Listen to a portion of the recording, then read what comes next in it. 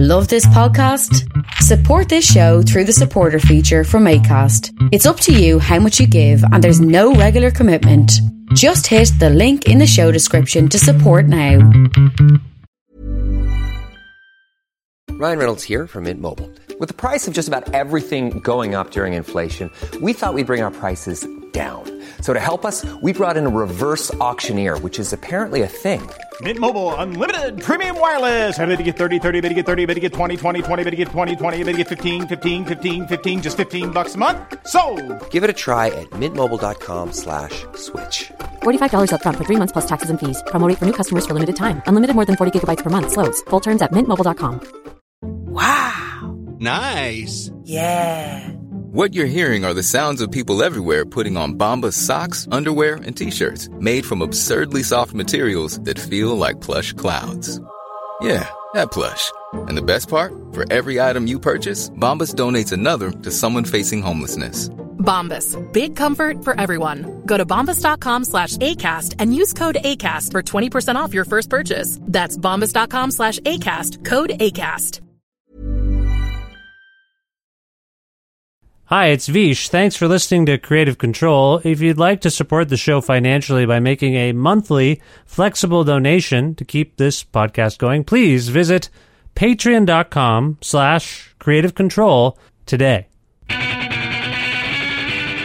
Creative Control with Vish Khanna. Lee Kern is a talented comedy writer, filmmaker, and music fan based in London, England. With a rich history as a satirist whose work is akin to very hilarious social science studies, Kern has worked on 2 Sacha Baron Cohen projects, the uproarious 2018 television series Who is America, and as a screenwriter and associate producer for the feature-length Borat subsequent movie film, which begins streaming on Amazon Prime on October 23rd, 2020. Lee and I connected recently for a conversation about his work in the realms of comedy and pranksterism, celebrity pretense, delusions of grandeur, and looking angry evil in the face. Loving Tom Green, Nirvana, Pavement, and David Berman's Silver Jews, future plans, and more. A part of the Entertainment One network with the support of listeners like you, who follow and subscribe to this podcast and spread the word about it, and make flexible monthly donations at patreon.com/Creative Control, and Massey Hall's concert film series live at masseyhall.com, where you can stream dozens of 30-minute films for free, including performances by past podcast guests like Andy Schaaf. Plus in-kind support from Pizza Trocadero, The Bookshelf, and Planet Bean Coffee in Guelph, and Granddad's Donuts in Hamilton. This is the 574th episode of Creative Control, featuring the funny and daring Lee Kern, with your host, me, Vish Khanna.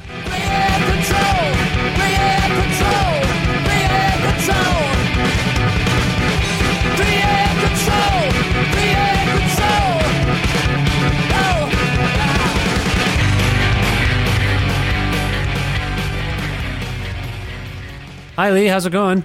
Very, very average, thank you. Average? Oh, no. Yeah, no, average is good these days. You know, in the world of crap, if you can be average, you're excellent. That's, you know? That's likely true. That is likely true. First of all, where in the world are you? I'm in northwest London, UK. Now, is that where you're from? Yeah, so I've grown up in a sort of a little town, well, not a town, a suburb called Edgware. Pretty much lived in my old life. I've been to other places, but I quite like it around here. It's like it is a shithole, but where isn't a shithole these days, you know? And so if you're going to live in a shithole, you may as well have one where you kind of know your way around the shit, and it's a bit more familiar. So yeah. I'm happy. Yeah. Well, I'm average and I'm happy. You're average and you're happy. On the whole, from your perspective, how are things going there in England as they may relate to the way things are going around the world? I'm calling you from Edmonton, Alberta in Canada. We have a pandemic here. I don't know if you have the pandemic. I'm pretty sure you do. There's social unrest. There's lots of issues in the world. From your vantage point in London, how are things going in that regard? I mean, for me personally, I don't mind it. Like, because I don't really like the things I like in life. I just like pottering about or maybe going out on my bike. So that hasn't really changed much. And also I don't have to sort of get on the tube into town for meetings anymore. So I don't mind doing that. Saves a lot of time. But in terms of the general vibe, I think it's probably pretty much like everywhere, where it's just a massively divided society where we've got no shared traction on what is reality or truth anymore. And, you have the rise of conspiracism dovetailed with the rise of people who are bombarded with such opposing views that they just give up and they don't know what to believe and they lose faith in society. And so we've got a situation now with all the COVID stuff. Like, British people are, we're belligerent and leery and sort of people don't care. So, no one's really wearing their masks or following the rules properly. You've got just people congregating. I just think people have just had enough, even if they sort of accept the sensible medical narrative, understanding that there's a virus and there isn't a vaccine yet. Yeah. They kind of don't care anymore. People, there's this attitude, I want to, who cares? I mean, without being boring, just talking about COVID and stuff, it's just general, just the logic leaps people make. So if you're, let's put aside the conspiracy theorists who do make ground getting their narratives entering the ether, and even if they make people think, oh, well, maybe, better be cautious. What if the conspiracy theorists are right? The conspiracy theorists have kind of done their job in casting doubt in people's minds. And so, they've taken them out of the game. Yeah, people have kind of given up on believing in anything, it seems. Like believing that they should wear the mask, that they need to follow the protocols. They've gone sort of, maybe, I don't know if you were suggesting this, but it seems like we've all gone past the point of accepting that this is happening to a weird, mass destructive denial where, I don't care about anybody else. I just want to go to the pub. I just want to do this. I don't care. Because it doesn't seem like... Totally. And I think people are assisted by really bad, really flawed pieces of logic. So, for example, there might be a big narrative saying, well, look, more people will die of cancer, than this COVID. So why aren't we just focusing on sorting that out? But the logic doesn't work, because I couldn't sit in a room with a cancer patient and catch cancer from them. Yeah. Do you know what I mean? Just from sharing the space. Yeah. Cancer is not a virus that's transmitted like that. So whereas COVID is, and there isn't a vaccine yet. So it doesn't, do you know what I mean? It doesn't work in comparison. No. Or you'll just have the big narrative of people saying, oh, well, it's only survival rate's 99%. That's great.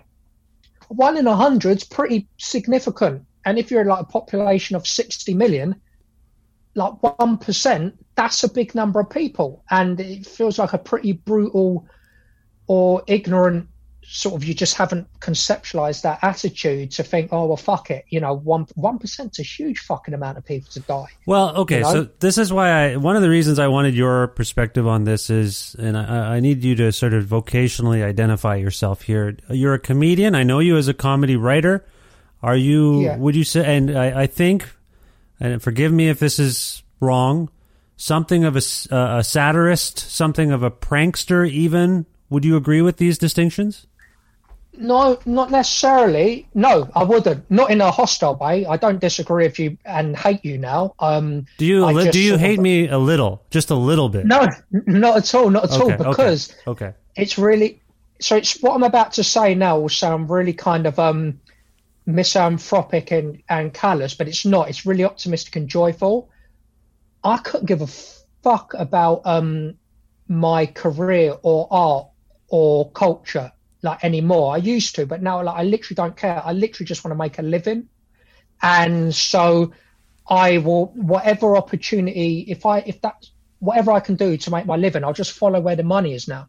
And that doesn't mean I'm a sellout. I make stuff with integrity and dignity and pride and quality.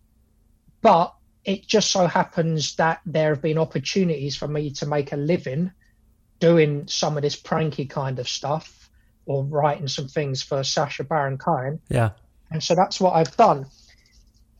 But in your own work, don't you do a bit of that? Like I was watching some clips of you in some of your work, and there's the thing where you've tried to convince celebrities they've been cloned. There's like paparazzi pranks. It feels like you have a little bit of that within you. I understand what you're saying. You've got a little bit. I've got it within me. Yeah. I've got it within me. Like it's a fun, easy, comedic medium to work in. I find it very easy to write those sort of things, to conceive like events and silly happenings. Right.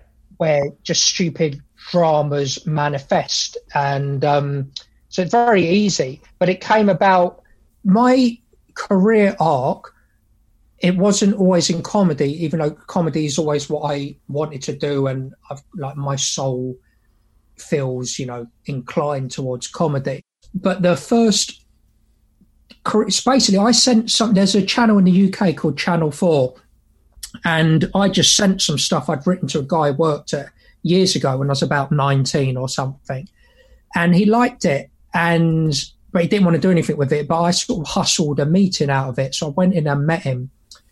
And during the course of the conversation, I just mentioned, it turned out he's from the same town as me, Edgware. And I mentioned how there was the guy who used to walk around in Edgware wearing only his underpants, going through bins. There was like the crazy underpants man. Okay. And there were all these urban myths and legends about him. And I just said, I've always wanted to make a documentary about him. And then he just put me in touch there and then with someone who worked in the documentary department. And they gave me £1,000 there and then to go and make a little doc. And so I bought myself a little camera, and I literally just made this self-funded, lo-fi, rough and ready documentary.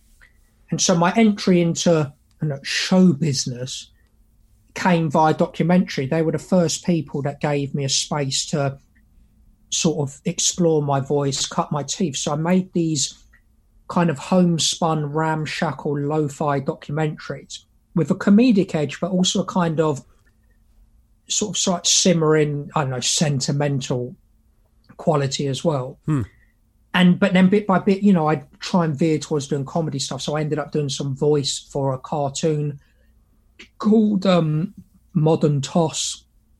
And then how I got into doing pranky stuff, I'd never grown up wanting to do prank. I always wanted to do scripted stuff, which is what I am doing now. I can talk about that later. But when Prince William got engaged to Kate Middleton and they were going to get married, there was going to be the big royal wedding, and there was kind of royal wedding fever. And I just pitched an idea to the channel saying I could do a prank show where I pose as someone who works for Buckingham Palace, and I'm organising the wedding, and we can get these celebs down and just sort of fuck with them a bit, see what absurd things they'll do just in order to be part of the royal wedding. So we literally had, just as an example, like some celebs believing that they were going to help introduce the courses of the banquet, of the meal. And so we had we had one of them like dressing up as a prawn cocktail salad, dressing up as this big prawn, thinking that and recording an announcement to the heads of state and, royalty, just saying, ladies and gentlemen, heads of states, governments, princes, please welcome your starter prawn cocktail. And they'd be saying this whilst looking like this little prawn on a bed of lettuce. And so it was quite, but people would buy into it because they were so desperate to be part of the proceedings. Like we had some of them, they came in and they were trained up thinking they were being trained up in how to act around royalty. And they literally some of them signed a disclaimer saying that they were happy to die and they would sacrifice their life in order to kind of take a bullet for the Queen if anything went down. And they signed it. And one of them signed it whilst being a bit weepy because she felt the gravitas of it, of like laying down her life and the fear of it. And it's like, well, don't sign it. Don't give your life for this. Do you know what I mean? Some old lady with a crown. What's wrong with you? So this is where I'm coming from. You have a perspective on human behavior and psychology as a comedian, and in your experience with celebrities and other people, that I wonder if that sort of mentally prepares you for the way people are behaving right now during a pandemic. Like you might Do you know what I mean? Like you might. I would figure you're not surprised by the idiocy that we are seeing as a result of this crisis. Is that fair? No, but just generally, that's the story of humanity. Like we've got these brains that it's this most powerful organ we have, and it enables us to achieve like transcendent, incredible things. But it can so easily be turned against us and used against us. I mean, this isn't a revelation. It's people can be made to believe anything. I often found when doing the pranks that actually some of the people who were most resistant to being tricked were actually some of the more stupid people. Now, I'm not saying it's an overall rule, but anecdotally, I found some people who were just more not that bright. You tell them something absurd, like I'd say, "Oh, you've been cloned, right? We've made a clone of you. Do you want to feed it? Do you want to feed it some soup, right?" Right. People who are more stupid might be more inclined to just immediately reject it and go, whatever, and just not buy it. But a more intelligent, inquisitive mind the brain looks for patterns. It looks to connect dots. It looks to rationalize and reason and make sense of the world. And so if I said to you, "Oh yeah, we've made a clone of you. We got some of your DNA when you gave a medical test on a TV show," you're given these bits of information. They're trying to piece it together and think, "Oh, hang on, how did they get my DNA? How did they get a clone of me? Is that possible?" And so they start weaving the tapestry themselves and making the logic patches themselves. So, but yeah, people can be like, having done a show. Look, so I'm, obviously I'm Jewish, and obviously, with the Holocaust thing, it's a human knowledge now that you can get people to do anything, horrific things, and believe that they're virtuous whilst doing it. Like the most awful crimes generally done by people think that they're doing a good thing. Do you know what I mean? That someone who thinks that, like someone committing a genocide, can't really do it thinking, "Fucking hell, this is a bit out of order, isn't it? What a fucking bastard I am." Yeah. Do you know what I mean? They're going to be doing it thinking, "Oh, I'm doing this is good for society. Maybe it's a bit ugly, but overall it's moral because it's for the benefit of my society and civilization." So people are like capable of awful things. And so then when I got immersed in the nitty-gritty, let's say convincing people they've been cloned, it just became apparent to me that people can believe anything. And imagine like I'm managing to get someone to believe they've been cloned and meet what they think is a clone themselves. And you'll manage to get them to believe that just in an hour of their company. I mean, you're talking just about... a final point. Yeah. Final point is, imagine you can achieve these things within just an hour of someone's company. Yeah. Imagine all of us, you, me, everyone, the layers and layers and sediment of information and narratives we can be fed for our entire lifetime. How much, you know what I mean? We're not as autonomous and free thinking as we'd like to believe. It's like, do you see what I'm getting at? If you want Absolutely. Me to do it in an hour, I do. And I think of the clips of yours that I've seen, and I think, as you know, I was a huge fan of Who is America. I just thought that was a stunning series, and it wasn't really... On the one hand, I'm not surprised by human nature because I try to pay attention to human nature and figure it out as much as I can. It's one of the reasons I do this show is I talk to people and I try to figure these things out. But what we're seeing when comedians and producers like yourself make these things are kind of the finest, the highlights of probably a couple of days of trying to get at that stuff. Are you ever in a position where the jig is up? And there's like the person realizes what you're doing, that they've been made a fool of, and then they get so angry that you're in some physical peril or there's going to be an argument. How often does that occur in your line of work? Where you're I can talk about like I had my own show I had on Channel 4 called Lee Kern's Celebrity Bedlam. Yeah. So that's where I did High Science. And I remember there was actually only one. I mean, we had pulled off some ridiculous things that we never got rumbled, like the very last stunt we did on the show. And my execs made us do it as the last stunt because no one believed we'd be able to pull it off. And that was a stunt where I was going to convince someone that I was an actual dog. and have them believe I was a dog and stroking my head and kind of and they said you wouldn't do it, and we fucking pulled it off. Like and what I loved about that was the trickery to do in order to pull stuff off. So in that was so we hired out this dog kennel for the day, this dog pound for strays and what have you. And in one of the cages, we just built a false wall at the back of it with a hole in it. So I would kneel down and stick my head through that hole. And then we put in some, literally a sort of prop costume dog snout stuck on some hairy ears and a bit of black around my eyes. And then put literally a fluffy toy dog's body beneath it. So I was like standing like a dog. And we had someone coming in thinking I was real, and I'm literally licking their hand. But that was actually the most difficult stunt for me to do. There was an actress, a brilliant performer called Sophie Black, right? Yeah. So she was saying, "Oh yeah, and here's a dog. We're going to actually put him down tomorrow," and they were feeling sorry for me. And but it was really difficult for me. I was scared to make eye contact with them because I thought if they see my eyes, they'll see my human soul, and the intelligence behind the eyes. And so anyway, that was the most difficult one. Anyway, my point was we convinced people crazy things. The only stunts where we did one stunt where it was, I took over a catwalk at London Fashion Week, like a proper catwalk. Yeah. And I posed as some fashion designer, some maverick. And I had this range of clothing that the celebs believed were made out of human leather. And right. so they were these disgusting, grisly, Silence of the Lambs style, stitched together bits of flesh and skin, like horrible. It was like, these coats with like a tit sewn onto it, an ear. We had like a poncho with a dick and balls. Yeah, that's yeah.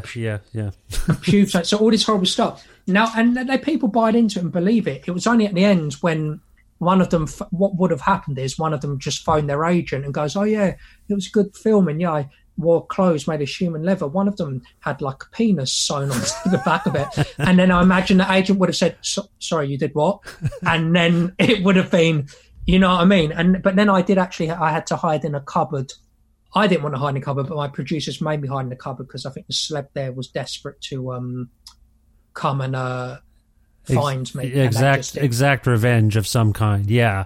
So you are, when you make people look stupid, you're in a weird position. Like I've done a couple of things like this, not like this, of course, but what have you done? I did a thing. I had a segment once on a little TV pilot I was working on. I had a segment. It was like a streeter thing called, I called it Nice Racism. And basically I got people I would say, hey, we're doing a thing to try to highlight, how, certain people are great at stuff. And so I would say, like, fill in the blank. African Americans are the best at, and then they would say whatever. Yeah. So, and then I went through all the races, and they would make these crazy generalizations like, oh, swimming. And I'd be like, what? Yeah, oh yeah, the Chinese are the best at swimming. And so I called it Nice Racism because that's a nice thing to say about a race, really, that they're really great. Stereotype. Yeah, exactly. So I've done little things like that. Not many. I mean, I don't have a lot of. I live vicariously through people like you and all my comedic heroes. Because what you've said, that thing you did, that stuff's interesting. Like it's a social study and experiment. Exactly. On, like, attitudes and things. So there's an idea I've never done. I once did an idea where you get a focus group. And there's all people just in the same room. And then they're left with different envelopes or different tasks to do. Mm-hmm. And I just thought one of the tasks would be they open it up and there's just all these different photos. There's a different photo of different people of different ethnicities. You have a black person, an Indian person, a white person, Chinese, all these different faces. And the challenge and the task would simply just say, put these photos in order. And that's all it would say. and then you would just watch the conversation of where they steer it, how they try and interpret what that means and what they do. I think, that would be interesting. Well, I like the social studies aspect of this kind of comedy because you really do learn a lot about people. But I didn't have this with my thing, but in retrospect, I wondered, should I feel bad about this? Should I feel bad about making these people, bringing out this true self of theirs on camera? Because we were filmed all of it. And I don't think it's 100% true. Like if I'm being, it's not 100% true self, because obviously, we're constructing, people are funneled. Like when I make my That's show, true. obviously you're leading them into a certain territory and area. Yeah. It depends. I mean, your one doesn't sound particularly, it's not particularly like venomous, and you're sufficiently giving them rope to hang themselves. Yeah, that was the whole premise. Yeah, it was like a streeter thing. It was strangers like on Toronto streets. I would go and they'd see a guy with a microphone and a camera, and I'd say, I just have a couple of questions, and they would answer them. And yes, it wasn't venomous per se. It wasn't meant to make them look bad. It was meant to be like, this is how people think. Maybe for me, what was difficult is I'm just being perfectly honest. Like when I made this show, so I'm doing this stuff, imagine for a year and filming, doing these things. And yeah, I'll just be perfectly honest, because you quickly dehumanize, well, I did, and I'm sure everyone else does, quickly dehumanize the subjects I'm doing the stuff on, because I've got all this pressure that I need to get material today to make this show. There's this whole team here. There's thousands of pounds being spent on this. I need to make this work. I need to make a good show. And so literally, I'll be honest, it'd be as callous as, all right, what dick are we filming with today? What are we doing with them? And you literally, so when I first started doing it, it was horrible, because like the first shoot, I had all the symptoms of being a liar. You're looking into someone's eyes, you feel your heart rising, you feel you're anxious and sweaty, and you feel like they can see into your soul, and like, almost, like in Crime and Punishment, where he's walking around with this secret, you feel like they can see into you. But over time, and this is it's obviously a negative thing, over time, you kind of lose that, and you just I'd spend a year. So I haven't done any prank stuff myself since. Yeah, because I don't really genuinely, I don't fancy spending a year of my life looking into people's eyes and lying being really good at it. Right, but let me put it to you this way: like you talked about some of the celebrities you've duped, and some of the other kinds of people you've duped, and on some level, those people aren't pure evil. They're just maybe vapid and silly, and celebrity in general. I mean, I do feel like overarchingly, I like when people make fun of celebrities because if they're just celebrities for the sake of being celebrities and aren't particularly talented or what have you, or, that's interesting and funny and playful on some level. But you have had numerous experiences, I'm sure, where you're actually staring and lying into the face of pure evil, particularly with some of the other stuff you've done with Sacha Baron Cohen and elsewhere. How does that work? Like when you're like, yes, we got this fucker. Like, I don't like these people. I'm sure there's part of you, like these anti-Semites, these racists. Is that satisfying on some level, more so than maybe the celebrity duping and the other regular people duping?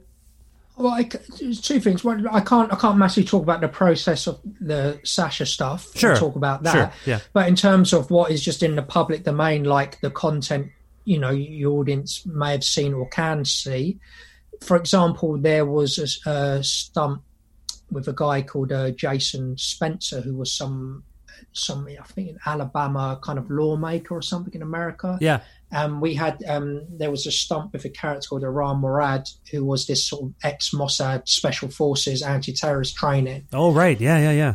And you had this guy literally. So I came up with this idea where you'd convince this guy that the way to defeat ISIS is not with guns, and you tell them that what is the biggest fear of a jihadist terrorist? It's being seen as being gay, because if they're gay, they won't go to heaven. Right. And so the way to strike fear into the eyes of a terrorist running at you with a gun is to pull your trousers down and get your arse out and run at them with your bare buttocks, trying to touch them. Because if you touch them with your buttocks, that means in their heads they'll think, oh, I'm gay now, I'm not going to go to heaven. And so they'll run away and drop their weapons. Now, and so we had this guy chasing around, literally got his arse out, chasing around Iran Murad, trying to touch him with his bum, shouting, USA, USA, motherfucker, trying to touch him with his bare bum. And what makes me laugh about it, because it's like putting on a temporary mind patch on someone. Because if I was at ISIS and you started running at me with your bare bum, I'd just shoot you. You know what I mean? And it's like, it never occurred in this guy's head that he thought, oh yeah, I'm going to run at a man with a fucking AK-47 in my bare bum, and he's going to run away or drop his gun. He'd just shoot you. You know what I mean? But so in the heat of the moment, people go for stuff. But yes, look, of course, like you know, you could argue there's a social good in exposing people. Like he was massively like racist as well in the show. Yeah. So that there is a value there. And if someone's got a political job, there's a public interest in knowing the inner beliefs of a person. Yeah. Do you know what I mean? Yeah. That seems valid, fair enough.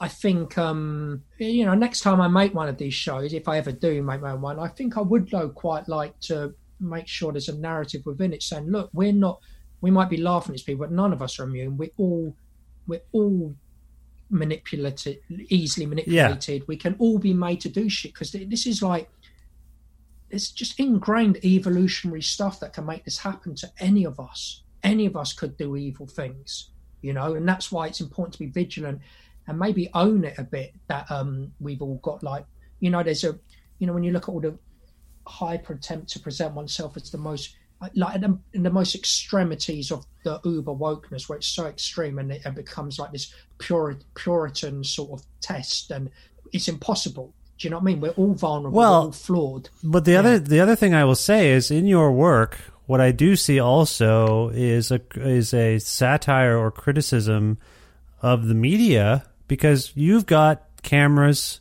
and microphones, and these things to some people are temptresses. Oh, I would love to be, I don't care what you're asking me to do or say. You've got a camera. This is going to be on TV or the internet. Wow. Yeah. So there's that chasing of celebrity. I think that's also, and the way the media is complicit in giving platforms to people like this. I feel like that's a huge part of your work as well, wouldn't you say?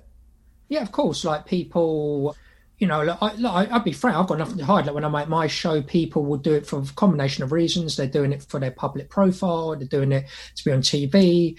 Some people might get a small fee because they think they're taking part in a TV show. I mean, they are. It's just not the TV show that they thought it was. Yeah. If you know what I mean. Yeah. And they're doing that. But one thing I just want to say as well, and actually it's given me a chance to talk about, I think, one of your fellow Canadians, but Tom Green. Yes. So, you know, we always hear this big debate, oh, punching up is okay, but you can't punch down and all the rest of it. Now, I think, you know, there's some merit to that, but I don't think there's any rule, this is what you have to do in comedy, that's what you can't do, because that's just bollocks, you know, without sounding like a, you know, childish hippie, you know, there should be no rules. And it's all about the tone and intent. So someone like Tom Green, he's just doing ordinary people in the street, old people. Yeah. Sometimes it might even be a crazy homeless guy, but it's not cruel. And if any, what he's actually satirizing, I'd say, is an even bigger and worthier topic of satirization than politics and politicians. It's just satirizing the nature of reality. Yeah. About just the satirizing the fact that we believe so seriously the worlds and lives we live and take it all so seriously. And then you suddenly got this weirdo sliding on his back past someone performing Elvis whilst wearing a crash helmet. Or when you had Tom Green, I remember he always did this one, I think it was called, what was it called? Canterbury Tales, Chaucer's Canterbury Tales. And it was him walking down the streets at night, and he had this rope. He was wearing this dress. He had all this smeared sunblock on his face. And he had a rope with a load of goat heads tied to it. And he was just sort of terrorizing people. Now, what is that? Like, he's doing immersive street pranks. He's not satirizing politics. He's creating this an absurdist comedic poem. Yeah. That's which I always saw as Tom Green at his greatest, what these absurdist visual, like, comedy poems that just make you almost laugh at just life, everything, existence is fucking ridiculous. Yeah. And so, you know, the whole punch up, punch down is quite myopic in the sense that it thinks everything always has to be political and all the rest of it, but you can satirize just existence and therefore anything's target. I don't know if any of that makes sense. I don't know if you're a fan of Tom Green or remember him much. No, of course. Yeah, I am. Yeah. And I was. And he was a big deal here. He used to have a public access sort of TV show in Ottawa that would get sort of spread. Or I got to see it here. I didn't live in Ottawa, but we got to see it on like the local cable access sort of thing. And then obviously, he blew up, and it was a big success story because he was so uncompromising. I believe, like we've talked about comedy quite a bit, but I believe we have some musical connections. We have some mutual friends and mutual interests.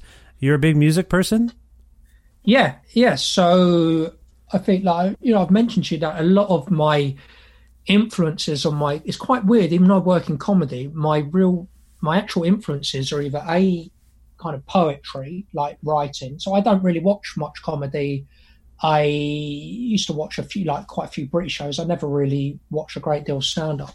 But my influence on my comedy writing just comes from poetry. That's what's taught me how to write. And then musically there's music I like that's been a real influence on my philosophies in terms of how I approach like work and my career.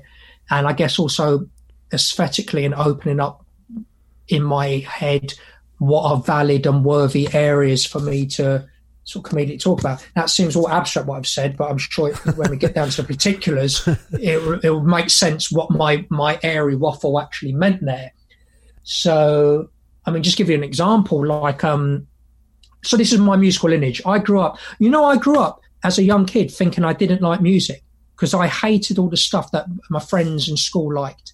When people like Michael Jackson or, Nana Cherry or whatever was big at that time. I didn't like it. It didn't make me feel anything. And I just thought I was a freak. I just don't like music. And then obviously, like a lot of kids of that age, then I sort of heard Nirvana, and they were the thing that literally landed at the right time. Yeah.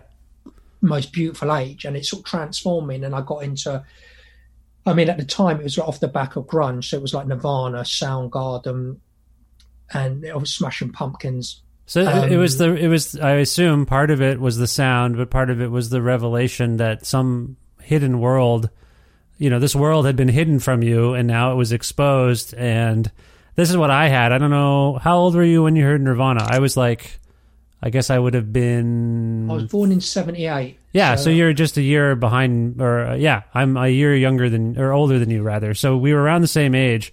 And I remember feeling like I consumed a lot of music journalism, and that was a big thing when I discovered punk and underground music and things like Pavement and David Berman and all of Fugazi and Shellac and all those things. It was that this has been hidden from me. Like they didn't talk about this in Rolling Stone and Spin and all the stuff I just had easy access to in terms of music journalism. So part of it was I felt both exhilarated to discover this stuff, but I also felt like, hey, if they're lying to me about this, what else is everyone lying to me about? So it created both like, okay, I'm going to start exploring on my own. Like it did, I'm proud of that and happy about that impulse, but it was also the first seeds of mistrust. Like, wait a second. There's a whole world here. It empowered and unnerved you in equal measure. Yeah, and I had the same thing with comedy at that time too. Like Letterman was a big one for me, but his booking people and him seemed really keen to showcase the weird and wild and strange people that you wouldn't see anywhere else. So there's this, and Howard Stern for me was that guy as well, like a little bit, like just exposing you to things the rest of the world wouldn't tell you about. So is that part of it for you as well? Just that like explosion of information, if you will? It just feels so instant. It just felt so instantaneous. It literally is, I'm not an original, but it's literally as instantaneous as the opening riff to Smells Like Teen Spirit. It's just literally there, and it just feels true and authentic, and it just slips right into your heart saying, okay, yeah, this is for real. It's just that unquantifiable, even though like art and music is subjective, there's got to be something going on where a sizable constituency of human beings collectively arrive at a conclusion saying, even though this music's subjective, that we like it, this just feels real. There's truth in this artist, in what they're communicating. Yeah. It's just because who knows if there's a science that could actually break down and understand why we see some music or paintings or art and think, yeah, this is the real deal. We can actually feel that's human for real. Well, again, and I feel like this informs comedy as well. Like I have a real radar for pretense and Yeah. inauthentic sort of expression. And I don't. That's the other. I think when I gravitate to the comedy of someone like yourself, or the music of David Berman, or someone, you know, who I feel is telling me something from a real place and a true place, and it's on me psychologically to think that what you or people like other people I admire are doing is oppositional to the forces of fakery, but there's probably some truth to that. Like, I think we make things in relation to a little bit anyway, we make things because they are our true expression, but we also make things in sort of reaction to stuff we don't like or think is not good, if that makes sense. Does that make any sense?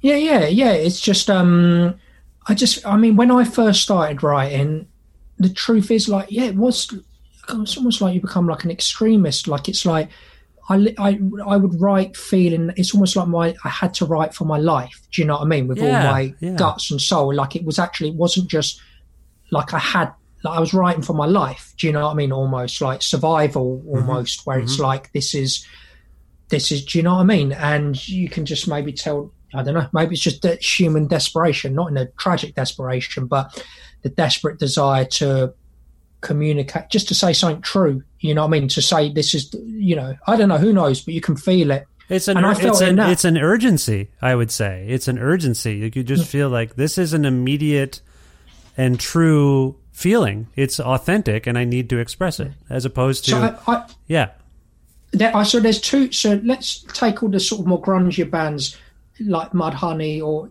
even like the punk bands like, you know, Minor Threat and Black Flag. Yeah. So they're influenced. In tandem with them, again, I got into Pavement. Like, the first song I ever heard was Unseen Power of the Picket Fence. Oh, from the No Alternative compilation? That's it. So that's how I came across Pavement. I didn't know, because none of my friends were on it. So I've heard this track, and that's the one that stood out. I think it had a couple of Chris Cornell tracks in it as well. Did you probably, as a Nirvana fan, get that because there was the secret Nirvana song on it? Which one? Maybe. Which one was on it? Is it Sappy? It might have been. Yeah, it's a secret track on the CD. And I turned off my internet mostly, except for us talking right now, so I'm not going to look it up. But it's a secret song, and I feel like they did a really cool thing by Nirvana. Kurt was really good at this. Kurt was really good at being like, yes, I have this platform, but I'm going to use it to extol the virtues. He did it with the Vaseline, did it with Daniel. Yeah, but Johnson with the T-shirt. He did it. I know he did some, that William Burroughs, he did some... The priest, they called him. That's right. They did a record. But he was really good at, like, how cool is it that it was a secret? Like, Nirvana, huge band, and then all these young people like you and me clamoring for this CD to get this Nirvana song. And really what I think the impulse for Kurt was, beyond doing something to help, benefit people with AIDS. But the secret tracks now, they're extinct. They've gone into extinction because they can't exist anymore. CDs don't really matter anymore. That's true. But I'm just saying, like, that was a cool thing, because you got that CD because you might have heard a rumor that there was a Nirvana song on it, but then you exposed to Pavement, or I think Uncle Tupelo, like Jeff Tweedy from Wilco's band, I think was on there too. Like, I think that's kind of a cool thing that he did. Well, no, it is cool. So what happened was, I heard that sound, like Unseen Power Picket Fence, and I just thought, shit, this band that I've not heard, this is fucking crazy, like what's going on in this song. Yeah. And this laconic singing style of almost someone who, like, literally can't be bothered to sing, but yet is totally singing and using his voice like an instrument. And then that weird collage bit at the end where it's almost like, what's going on here? It's like, there's like an American Civil War Asa pastiche, right. And then there's like a dog barking, and what the hell's going on? And so literally off that I went off on a side journey away from my friends and all the music they have, and I just went out and bought Wowie Zowie. And so that was the first Pavement album I ever heard. And obviously, like most good complex textured art, you find that first few listens, your ear, you don't really understand, you don't feel, almost like I can't hear it. And it's like one of those magic eye pictures where eventually your eye grabs onto it. There's some bands I've always found where, because it's new, your ear then focuses and grips it, and when you suddenly get it, And just while I was there, it was just like, it was mind blowing for me. It was, and I couldn't get any of my friends to get into it because it was almost like they couldn't understand the idea of music that wasn't heavy at that point. I was the same, absolutely. I was trying to get people into Silver Jews and Pavement, my friends. They do now, they like it now. But there was something about my high school punk friends that couldn't get it. I would like, hey, let's watch, I taped it. Let's watch Pavement on Conan O'Brien doing a stereo. And I'd make them all, I didn't make them, but I'm like, hey, and they'd like, all right, Vish. Like I was like a VHS YouTube guy. Like I basically was YouTube before there was YouTube. I would tape everything on TV and say, hey guys, come over and watch, these bands that were on. And so, for some reason they were a hard sell at the time. But it just spoke to me. I liked everything about it, and also go ahead. No, I was just going to say within Malcolmus, I think a little bit of comedy. I think his delivery, his writing was funny, and I appreciated that too. Yeah, yes, there was comedy which I'd never heard in song, but it wasn't like I'm writing a comedy song. No, it wasn't a novelty song. Like even that Unseen Power of the Picket Fence is a song about R.E.M., who at the time were probably the biggest they'd ever been, and he's writing a song about their early days, about how the stuff that we didn't, the masses didn't know about was actually the cool R.E.M. So they're like, I always remember, when it's like, Range Life, where he's taking the piss out of the Smashing Pumpkins, Stone Temple Pilots, and I loved Smashing Pumpkins growing up, but I could still laugh at them. I can't imagine Billy Corgan would have found it particularly amusing, but he did not. I dug it.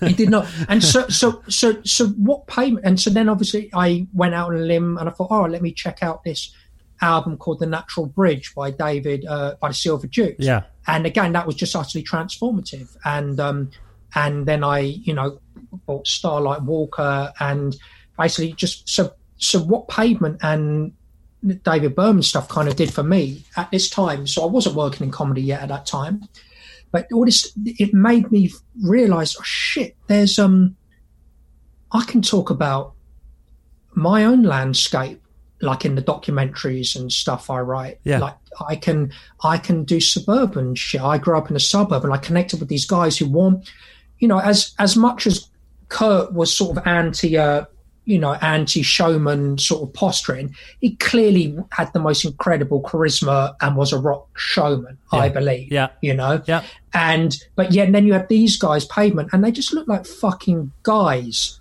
Do you know what I mean? They just look like men. Yeah. You know what I mean? Wearing their clothes and then going on a stage wearing their men clothes. No pretense. And performing. Yeah.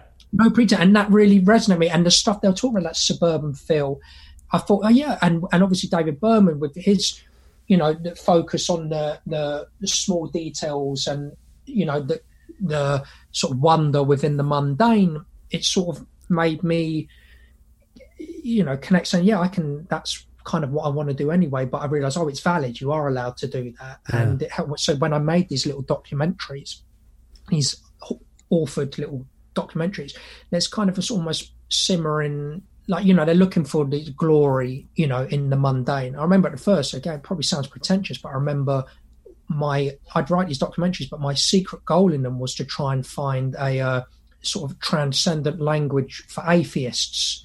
And so I'd be trying to, in my documentary, no one would know that, they'd just be watching them, but the way I would try and inject the simmering feeling was like, I want to create reverie just in a secular way, the beauty and wonder which is there and stuff. And that was, I guess, David Berman and probably more than Pavement, but it sort of helped saying, you can do that kind of shit. Was the fact that sorry, this is maybe too personal, but was the fact that David called his project Silver Jews, was the fact that he was Jewish, did that resonate with you as well in a hopeful way? As you're a practicing Jew, I believe, as well. Yes, I'm not practicing. Okay. No, but I'll do like Yom Kippur and stuff and Pesach dinner, like on the festivals and things. I fast and that, but I'm not like I don't wear a kippah or anything. I never felt that his stuff particularly rare, other than the name. It wasn't particularly no, it's the name mostly, I would say. The name mostly. To be honest, I think it was like, even if they'd been called the Silver egg shits, I would have gone and bought their album off the back of Okay. the Pavement Connection anyway. Yeah. Do you know what I mean? Yeah. And but so then I made this film. I mentioned the film about the guy in his underpants who walked around Edgware. Yeah. And it was just like, I had £1,000. I bought a camera at the time. It would have been probably about $1,000 the camera costs. And so I'm doing it all lo-fi. Yeah. And they gave me permission to almost be lo-fi, like this ramshackle Pavement aesthetic. Yeah. Thought, I can fucking do this. And then that colliding with everything that I'd ingested from the ethos Nirvana would put forward, and the idea of Black Flag, where you just you're not waiting for permission to proceed in your creativity or career. Like, I've always found people have literally always waited for someone high up, a gatekeeper, to say, okay, yes, you may make a film. Yeah. I just went out and made them without waiting for permission, and that helped me get on. But what was I babbling about?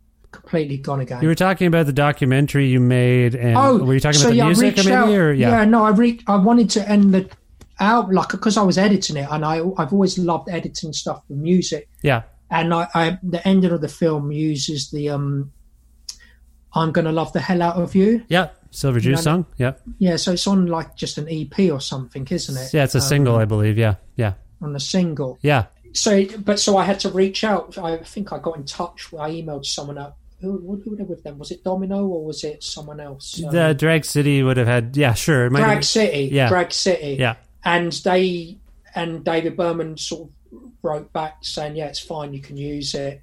And I had no money to offer, and he said that's fine. So that was pretty cool. Yeah. Is that your only interaction with him, or was that your only interaction with him? No, I think I wrote to him to thank him, and he sent me a postcard back. And he's just sent a little post. I don't think I've got it anymore. I think I met him once. No, I met him twice, actually. I met him once at a gig in London he played. So when they had him, and he was being supported by those crazy Israeli guys, Monotonics. Right. Who were fucking hilarious. Yeah.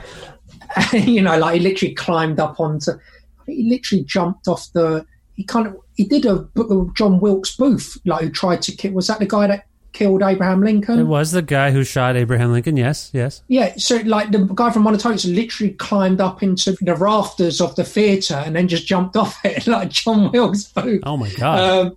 But he just landed on people, so he was fine. Yeah. Wow. So, So you interacted with David there, and that was, I literally just I said hello. So it's like, it's difficult because I'm just a no one. You don't want to like force yourself on people or act too over excited in their presence. There's retrospectively, I remember hearing him like in the years where he kind of disappeared.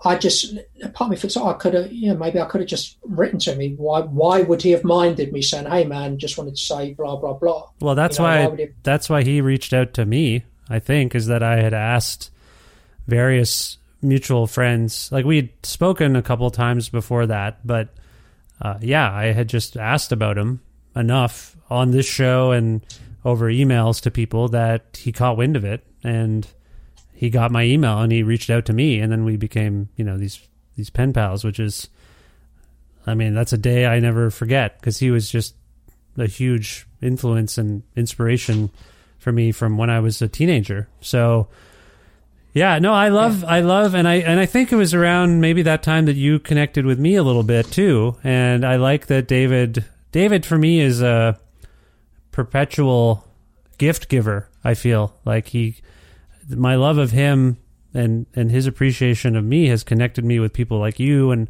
other people. That's cool. And I really, I love him even more. That's because I reached out to you after listening to the podcast, didn't I? I think so. I noticed also on Twitter, I had written a nice thing about, I think I named Who is America the best thing in comedy of the year for Exclaim magazine here in Canada. And then I noticed you followed me on Twitter, and I was like, who is Lee Kern? And then I looked you up and I was like, oh, I assume that might have been part of it too. I don't know, but I think you appreciated that. I think I'm putting words in your mouth.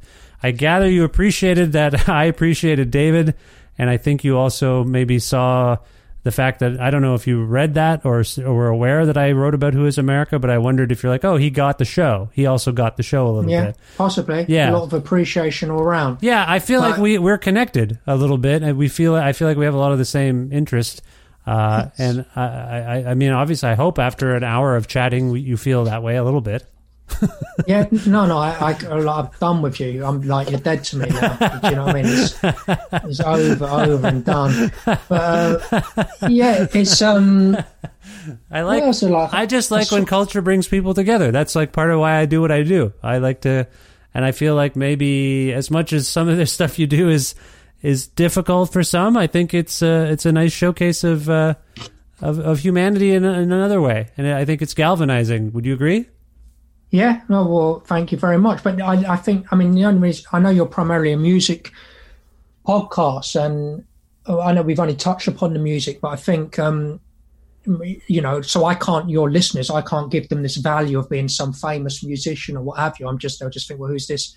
Just some guy who's written. But maybe there's a small story in there about, in a very, very genuine way, the sort of cross-pollination and the inspiration and the spiritual flow between music feeding into other arts and creative people, where like all the music I've cited very briefly truly has like empowered how I've gone about my career and just getting on doing stuff like it really emphatically has. It's not even a question. And I'd like to, in my own small way, it's like almost you want these artists to know, you guys, you don't just influence other musicians. There's creative people that go away and you become almost like your ideology behind what you do can inspire, one's approach to how they fight for their space and fight for their career. Yeah. Obviously, that's what this stuff's done. Yeah, I think there's a similar spirit to the expression you're talking about. Like there's certain people who make music and certain people who make comedy and certain people who write books and whatever they do, it is weirdly coming from the same spirit of empowerment and trying to do something interesting and good and unique, something that hasn't been done before. And I feel like you're in that realm, if that makes any sense. Yeah. Oh, well, thank you very much. You're welcome, Lee. You're welcome. So, wait, am I feeling a rhythm that you're winding this up, or did you want to talk more? Well, no. I'm trying to gauge your rhythm. I thought I was winding things down a little bit, yeah. I felt that it was a winding down, like, is that soliloquy okay? you were giving there. No, it's absolutely fine. I was thinking, okay, yeah, I was thinking, yeah, this is the wind down soliloquy. I just wanted to know if I was correct, and I was. You're an astute observer of human behavior and the way people behave generally. Yeah, I think you're on to me a little bit. You've called me out. I hope that's okay. I'm just conscious of my... and the Frogs as well. They were a big influence. Oh, the Frogs? The band, just the Frogs. Chuck that in there. Okay. Yeah, just chuck that in there, and then we can move on. You and I can always talk again the next time you've got something out there. This doesn't have to be the end of our conversation. I hope you enjoyed it. Like, I mean, I feel like it's a nice thing we have here, and I think I'd like to pursue it again, but in the interest of... Okay, here's the thing, Lee.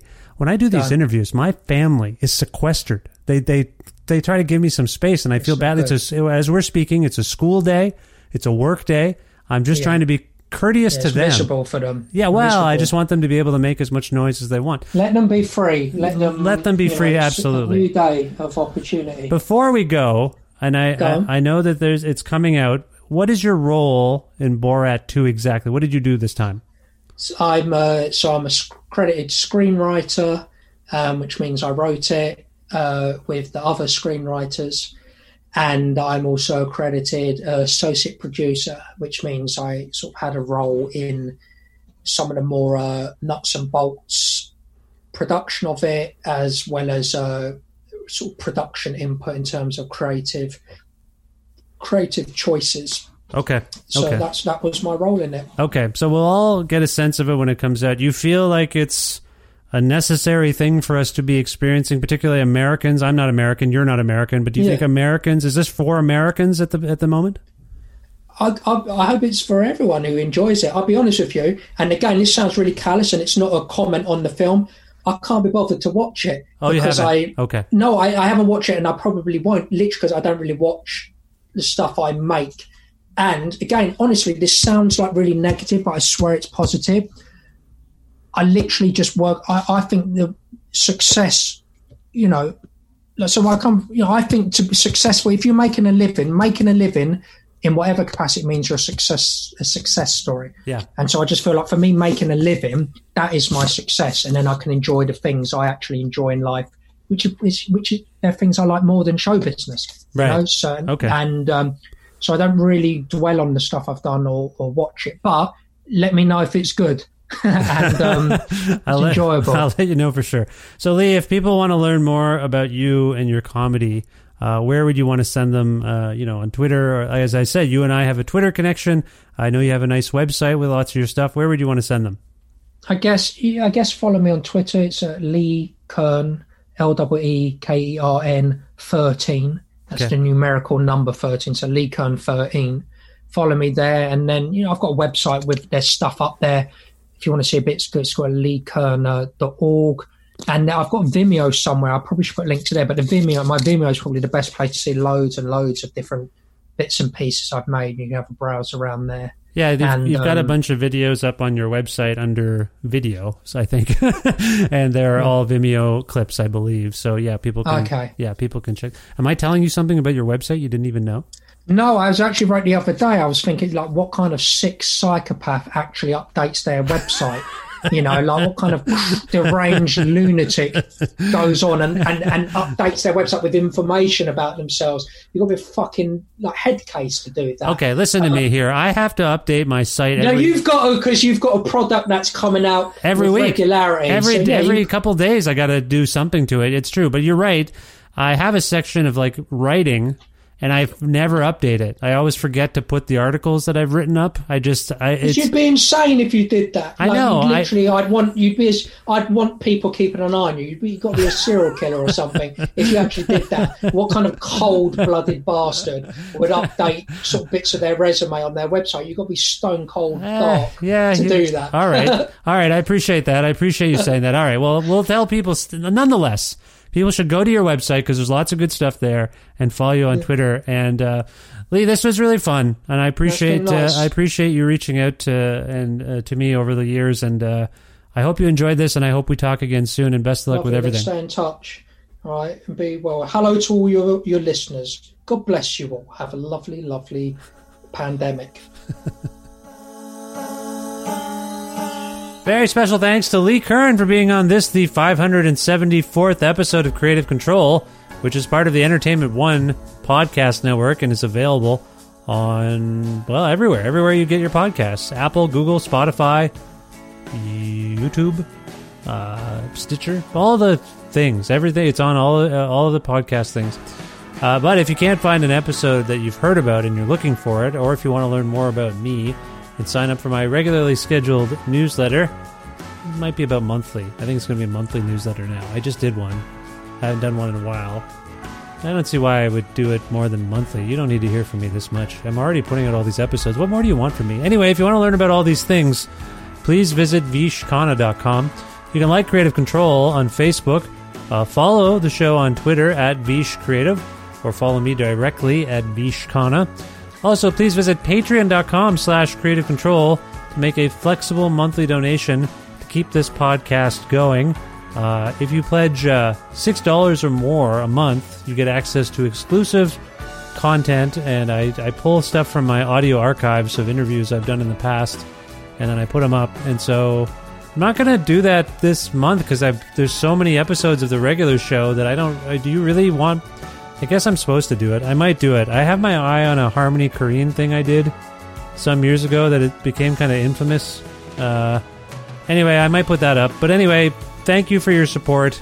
If you want to support the show, it doesn't have to be $6. It could be less than that. It could be more than that. If you want to support the show and make sure it keeps going, patreon.com/Creative Control.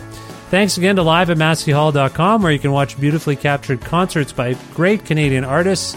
Also, for their in-kind support, Pizza Trocadero, The Bookshelf, and Planet Bean Coffee in Guelph, and Granddad's Donuts in Hamilton. Thanks also to my dear friend and musical mastermind, Jim Guthrie. He lets me use some music on the show, and his music is all great. He's very prolific as well. You can learn more about Jim at jimguthrie.org. Hey, I bet if you're a friend of Lee's, and you're into filmmaking, Jim scores movies. I don't know that he's looking for work. He's usually way too busy, but still, jimguthrie.org. He does it all. He scores things. He's great. And finally, thank you. Thank you for listening to this episode with Lee. And if you liked what you heard, there's obviously 573 episodes in the back catalog that you could go check out. And also, please subscribe to the podcast or follow it, whatever your platform asks you to do to keep tabs on it. That helps spread the word about it somehow, algorithms and whatnot. So please consider doing that. And also, you'll just be in touch. You'll know what's going on the show. Okay, I think I've said enough. I will talk to you extremely soon. There's another episode coming. Before you know it, there's going to be another one of these. I hope you enjoy that one too. Bye for now.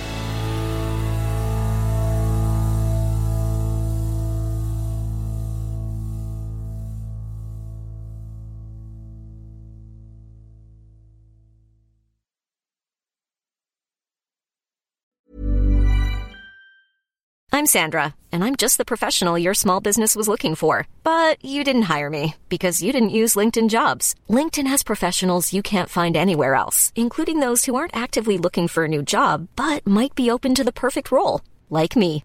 In a given month, over 70% of LinkedIn users don't visit other leading job sites. So if you're not looking on LinkedIn, you'll miss out on great candidates, like Sandra. Start hiring professionals like a professional. Post your free job on linkedin.com/people today. Hey, it's Ryan Reynolds, and I'm here with Keith, co-star of my upcoming film, If, only in theaters May 17th. Do you want to tell people the big news?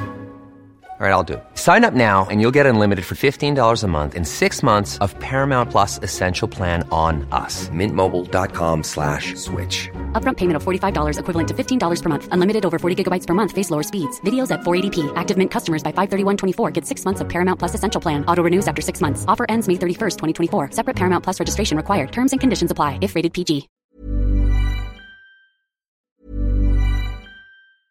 Okay, I have 2 new obsessions that I need to share with you. Impress No Glue Press-On Manis and Impress Press-On Falsies Lashes.